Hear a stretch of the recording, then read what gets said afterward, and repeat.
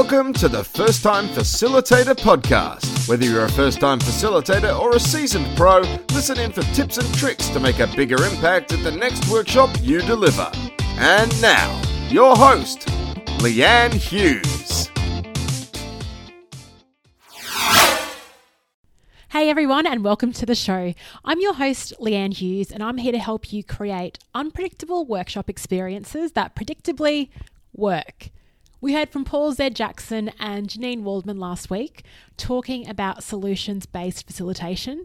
So today it's time for another mini-sode. Now these short, sharp mini-sodes come out to you every fortnight, and the difference between these and interviews is that in these solo ones I aim to share some practical advice that you can use to boost your workshop experience. Now this week it's sponsored by my LinkedIn profile. I would love to connect with you on there.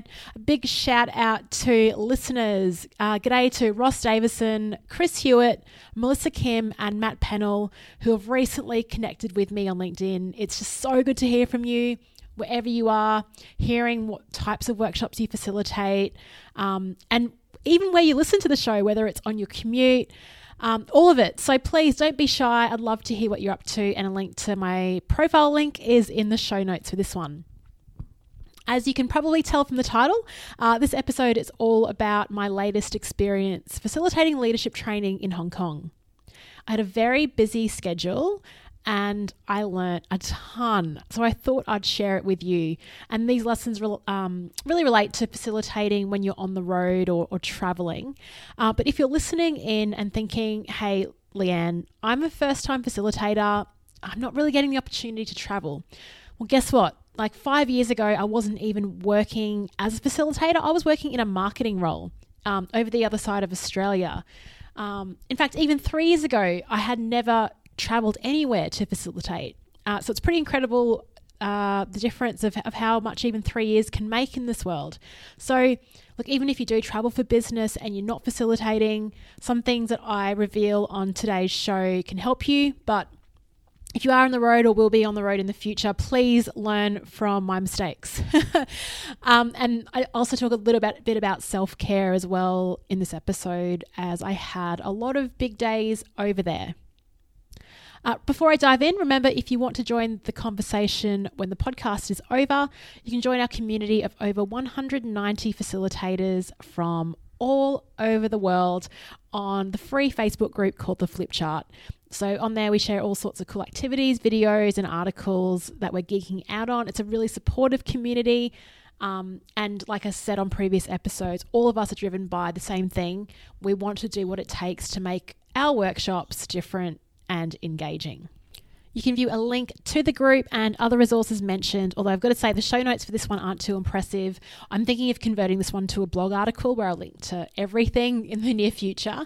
But if you want to take a look at that, you can go to firsttimefacilitator.com/episode 79. Now, on to the show. Okay, let me set the context for you on this trip.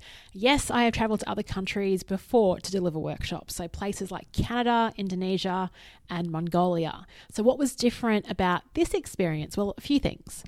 Firstly, it was my first overseas trip under my own consultancy. I left my corporate job in February, so I was acting as myself, Leanne Hughes, representing myself. I was working with an external company, and they were in a different industry to anything I'd been exposed to before, and that industry was construction. And it was the first time that I had delivered on my own over a period of 5 days. Usually for that time period, I've had a co-facilitator or a guest speaker in for at least, half a day to mix things up. But this assignment was 5 days. Then I had the weekend and then an extra 2 days of delivery. I was familiar with the content, so that was a good thing. But yeah, I just wanted to set the stage for you before launching into lessons learned.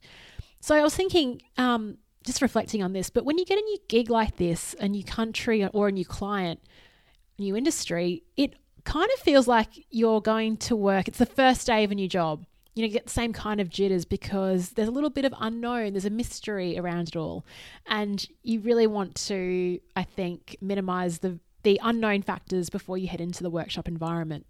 So knowing, firstly, that this would cover some long days, 8 till 6 p.m, Monday to Friday, facilitating and speaking, I reached out to a group on Facebook and I asked this question. And my question was this: hey, who here regularly delivers 5-day workshops in a row on the road? I'm keen to hear any neat tactics for getting through what I know will be tough. I know the basics: drink lots of water, sleep well, try to avoid alcohol, and eat healthy. Any other tips? And I wanted to start this episode by sharing some of the responses I got on that Facebook group, as they were really good. Funnily enough, the first response was, I'm genuine when I say this, don't do it. However, if you are already committed, then be gentle, drink water, and don't pack in too much else that week. Also, do something colourful and fun for you. So I'd already committed and signed the contract. I'd committed, so next bit of advice that came through. Of those I've worked with who do this, they tend to get guest speakers in. Again, not too helpful because I didn't have any control over this. Next bit of advice. I do this reasonably frequently. Sleep, melatonin assisted if necessary, and water.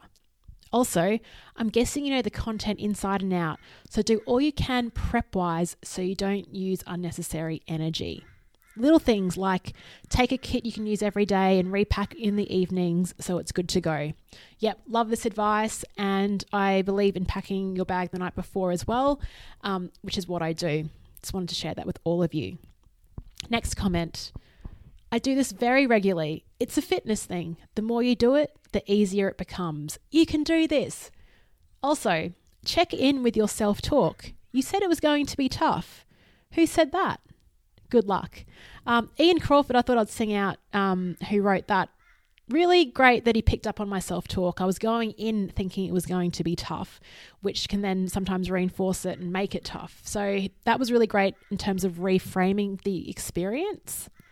Sally Foley Lewis was on the show previously and she responded too, and she said, as above, plus make sure meal planning is done in advance. Set your auto reply on email to manage expectations, a spa treat on the middle night or at the end, and a full week's wardrobe planned out. Love that. I was in Hong Kong, so there were really good restaurants nearby, which really helped. I was too tired to even organise a spa trip, to be honest, but I will look at that next time. Another response. Increase your prices by 30% and deliver 4 days a week. Workshop starts at 9:30 and finishes at 4:30 with 16 minutes lunch. That would be my dream, but unfortunately, again, not something I could control. Plus, the Hong Kong culture is very much work hard, play hard. People start and work really, really long hours. That's Hong Kong in general, let alone add construction to the mix, which is it's all about getting efficiency and getting the most out of people. So there's no way you could finish workshops early, but they do love it's a cultural thing to have 1 hour for lunch. So I thought I'd add that there. Okay, and the last comment, which is great. Can I ask, what is the way you recharge yourself? As a mental health coach, I think recovery skills are paramount. The key is moving the body from sympathetic to parasympathetic mode. I agree with some of what others have suggested: exercise, water, clean eating. But I would also add breathing. 10 to 20 breaths morning and night in this format. Inhale, hold, exhale, hold, each part for 4 seconds or longer. A pre-booked massage for 30 minutes in the middle of the week, hitting your stress point, so Wednesday afternoon. Apart from the relax, this kind of massage gives you a mental break in the week. A small daily routine you do to end your work each day. For example, put down your bag in the same place in your room and let it all go, and wait there till you pick it up again the next day. Hot and cold shower at the end of each day. Gentle stretching following the shower. An immune boost and support like vitamin C. Make sure it's a good one. I'm not a doctor, I'm not a chemist, I'm not recommending, please don't take this as health advice, but hold me to gospel, but there is something called Armourforce, which I love. Armourforce is it's all natural, herbal, and if I have one of those every day, it seems to work for me, and haven't been sick yet, touch wood, so that gets me through. So Chris Mitchell wrote that, and I think, I'd love to get Chris on the show to talk more about that. It was quite good. yeah, so I thought I'd share that thread so it didn't get lost on the internet. It was a winning thread, great advice, and I thought it deserved a mention. So sharing it with you. Okay, now let's talk about my travel plans, as that's where I learnt my first lesson. Lesson number 1, if you are traveling anywhere for work and you want to tag a holiday onto it, tag the holiday onto the end of your business trip, not the beginning. So I was due in Hong Kong on the 28th of July. But my husband Chris and I spent a week in Thailand, in Krabi and Bangkok prior. We love Thailand. Bangkok especially is one of my favourite cities. However, my headspace was so focused on the upcoming massive workshops, I didn't really relax at all. Any kind of spare moment I had to myself, I pulled out my facilitator guide and slides. I tried to think of new stories to relate to the content and key questions. When I went shopping in Bangkok, I was only looking for shoes that I could wear and outfits to run for the facilitation event. I really wish I'd reversed the order. I would love to be in Thailand right now, and having a holiday after this workshop experience. I would have definitely soaked up the atmosphere so much more. And you may be good at compartmentalizing things and staying mindful and present. And if so, then go for it. Book your holidays prior. But for anyone else, trust me, book the holiday when the gig is over. Lesson learnt. Okay, now let's talk Sunday. So I flew in on the 28th of July, arrived around 3 p.m. Now it took me a couple of hours to get from the airport to the hotel, getting work visas sorted at immigration and with disruptions because of strikes. So the company coordinating the event asked me if I wanted to check out the venue the day prior, and I said yes. And that was really based on what Paul Z. Jackson said on the interview last week about seeing the venue the night before. And it was only a 10-minute walk to the venue from the hotel, and I'm really glad I went there. I could test the technology, look at how the room was configured, figure out also my personal walking time and distance to the venue from the hotel. The venue itself was good. There wasn't much wiggle room. That was okay. But the only other thing is that it didn't have natural light, which I think is really tough. But what I ensured to do was let the participants know to go outside during breaks so they could get their vitamin D shot for the day. So I did that, got back to the hotel, packed my bag, ironed my outfit the night before, and was pretty wrecked. So I slept well. Monday morning, woke up around 4 a.m.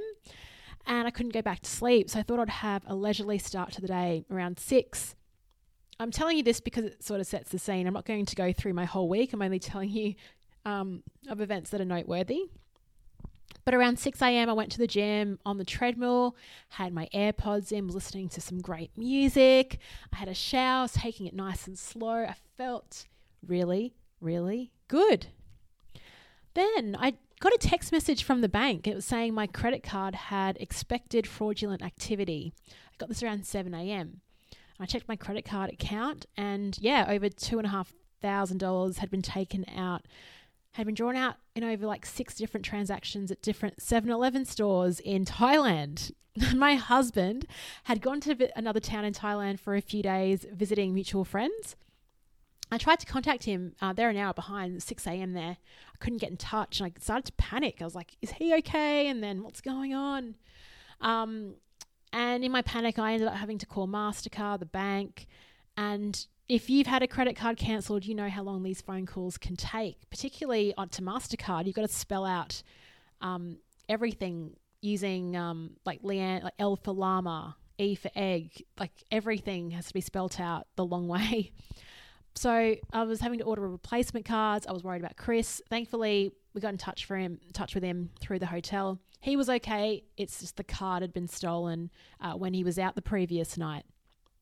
So what was wrong about this situation? Well, I was really stressed the morning of this workshop. I was having a cruisy morning and then my morning just turned really stressful.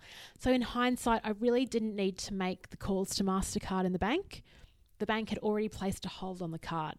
I had 2 other cards as well as cash, so I wasn't in the lurch. For me, there was actually no real emergency, but the stress hormone cortisol had hit me and I had to take action.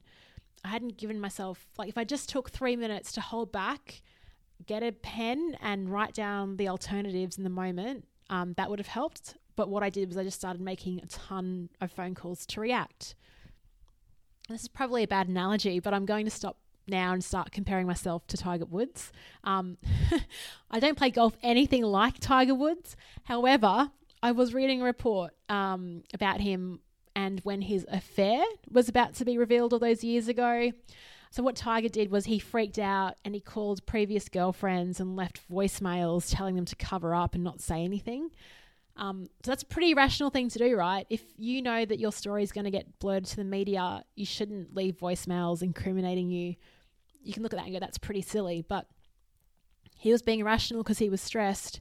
And I did the same thing. I was irrational because I was stressed. So by the time I got off the calls, it was 8 a.m. and I was running late. And I hadn't had a chance to go down and eat a proper breakfast. I'd got a banana in the room, but I love breakfast. It's one of my big meals. So I walked over to the workshop room, thankful that my bag had been packed the night before, and I got the chance to calm down. And then I realized I'd left all my pre-drawn flip charts back at the hotel and I needed them. So I ran 10 minutes in the humidity of Hong Kong back to my hotel, picked up and ran back. So lesson number 2 is whatever you need to pack, either put it in your car or leave it by the front door so you don't forget it. And as soon as I walk in the second time, there are participants already sitting down. So I didn't get the luxury of setting up in private. Now I'm, on stage setting up. And then a minute later, the most senior leader in the company walks in. He's opening the workshop, so I need to brief him. Meanwhile, I'm still like panting from this run, sweaty, and I'm just trying to cool down in the aircon and slow my breathing down. So it was pretty intense getting everything set up while everyone was walking in.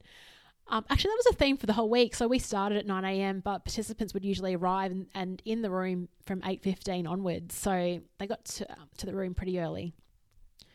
Anyway, survived. It actually went really well Monday, Tuesday. Really, everyone got really comfortable and I learned a big lesson from Monday, that's for sure. So on Wednesday, I walk over to the venue. It was a little bit windy and overcast on the walk in the morning, but around 10 a.m, a notification went to everyone in the room from the Hong Kong Observatory saying that a number 8 typhoon warning was going to come into effect from midday. What does that mean? Well, it means that you have to get home. So all workplaces shut down. So that did a couple of things. One, we had to figure out what to do with the afternoon class, make sure the participants were notified. And number 2 is how do you keep people present that are in your workshop when they get news like that? They're like school kids, everyone's getting really excited and trying to figure out what to do. So in that moment, when that notification came through, the only thing I could think of doing was just calling a break. So I said, right, we're going to move our coffee break that we planned for later. It's going to happen now. So you have 15 minutes to share your typhoon stories, phone your friends and family, and figure out your plans. And then can we commit that when we get back, let's all focus and let's make the next 2 hours really worth our time. I didn't know if it would work, but I think it did in hindsight. So I'm glad I didn't spend 30 minutes trying to wait for the proper break time. The break had to happen at that time to get it all out, get people talking and making their plans. And there was also incredible HR support to coordinate future sessions and contingency plans for, what would happen if the typhoon continued later that week. What this meant was that the afternoon class was cancelled, so we all had to head back home, meaning that I had to move 2.5 days of course content into 2 days. So this wasn't a big deal. When this happened, you get pretty creative, I think, and you also notice what's important and what's not. I wish I could say that I went back to my hotel Wednesday afternoon and chilled, but I pretty much went back and did an overhaul to see how the new course redesign would work out. I redesigned some activities to make them work faster. Great to say that from Thursday to Friday, we squeezed all that content in, but it didn't feel like we did. I think we had really great discussions and gave the most important models time. I had the weekend, and my goal over the weekend was to do nothing, maybe exercise, but just keep up the life maintenance. So get the laundry done, catch up on some emails, And another goal was to not talk to anyone. I had been talking, just on show for 9 hours a day that week. So for me, it was time to hibernate. And I've got to say, there is no better feeling than picking up clean laundry. It's the best. When you're living out of a suitcase, you just can't beat that feeling. So I had the weekend, and then Monday came along. I'm not sure if you're up to date on what's happening in Hong Kong right now, but there are some massive protests. And so this episode is being released on the 10th week of protests. There's tear gas being used. The footage is pretty crazy. I did see protesters from where I was staying. They plan their locations really well. They're very well organised, and you get advance notice. So as a tourist or someone visiting the city, you can plan around it. So on Monday, we were meant to have like over 25 people in class, but only 7 people showed up. And I'm thinking, why? Well, the protesters staged a citywide strike on Monday, so they effectively shut down all of the public transport network. It was a pretty amazing operation, what they did and how they did it. I'll let you Google that if you're interested. So we ran the first half-day class with only 7 people, which wasn't bad. We had really great conversations. But then we had to cancel the afternoon class again, which meant back to the hotel and more redesign, as our contingency plan for Tuesday was to squeeze everyone who couldn't make it into Monday's program into Tuesday's half-day workshops, pretty much effectively doubling the participants in the room. So I went back to the drawing board. I was rethinking activities where you had to move. I was thinking what resources we need. Just planning ahead for all those people that we had on Tuesday. And I'm glad I did, because if I hadn't thought about it in advance, it would have been sort of difficult to think of on the spot.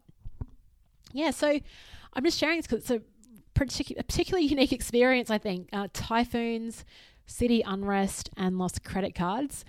If I didn't have those things happen, it definitely would have been tons easier. But to survive it has been an amazing learning opportunity. And I think it just is very reflective of the life of a facilitator. And we hear it week in and week out from all the guests on the show that facilitation is all about being responsive. So for me, this was my annual responsiveness week. And I think if this was every facilitation gig, I'd be like, oh, I'm second guessing my career choice. But I think it's good to have opportunities like this hit you maybe once a quarter to keep you sharp and to keep you learning. So before I go, I wanted to share a few other survival strategies that really helped me out. One of my previous guests, Mark McKeon, he brought this up. He said anytime he's facilitating for groups over the size of 18 to 20 people, he uses a microphone. And I did. I used the microphone whenever I could, and it made a massive difference. Really did. And I think it's the reason why I still have a voice. And I drank so much water whenever I could, just small sips at a time to keep the voice box hydrated. So water was my friend. I drank magnesium every night before I went to bed. That's good to help you relax, and it's good for your muscles, so like your legs and your feet, which are pretty worn out after standing all day. And Murray Guest, a previous guest on the show, that's one of his tips. I also had a cool down ritual for myself. So I gave myself a time frame. I said by 8 p.m, I'm no longer dedicating any time, energy or thought to this. So I redesigned things, updated slides, created flip charts, packed my bags by 8 p.m. Then I could just chill and read a book, watch a bit of the news and find out what was happening in Hong Kong, and just catch up with people on social. Oils, essential oils. Now, I've not been into oils for that long, but I've recently started, and my favourite one for going to sleep is cedarwood. And because I'm not really in the habit of using it, it's only when I remember to put the diffuser on. I put the diffuser on 60-minute timer, and I think, I just fall asleep before it goes off. So cedarwood works for me. One more thing is airport lounge access. So I'm in Australia, and I'm lucky now to have Qantas Gold status, which means I get access to all One World Airline lounges. So on the Tuesday, I packed up at 5 p.m, was in the city, got straight in a taxi to the airport for an 8 p.m. overnight flight back to Australia. And just so grateful for lounge access. I got to the airport, I had an amazing hot shower, I glass of champagne and beef brisket noodle soup, which was like medicinal. Oh my gosh, it tasted amazing. I was just so grateful for having lounge access. And I think if you're on the road, on the tarmac often, I would definitely look at that as an investment if you haven't got it already. When I got on the plane, I wore my favourite Uniqlo down feather jacket, which has a hoodie, and I didn't need to wait for dinner because I'd already eaten dinner, so I closed my eyes and I think I got a few hours sleep. So yeah, lounge access makes a world of difference. So that is a recap. I didn't want to give you every single detail of my trip, but I've given you some of the highlights / lowlights just so I can share my experience with you. And traveling on the road, it does seem very glamorous, but it is hard. You've got that extra, facilitating is tough enough of all the variables of that, but then you have the overlay of travel and being in different cities and everything else that's going on. So I thought it'd be a nice learning opportunity for all of you. Have you had anything similar happen to you? What's been your experience working in different locations? I'd love to hear your thoughts. Please connect with me on LinkedIn and send me a message sharing that. I think we can all learn from each other. That is it for me this week. Have a good one and chat to you next week.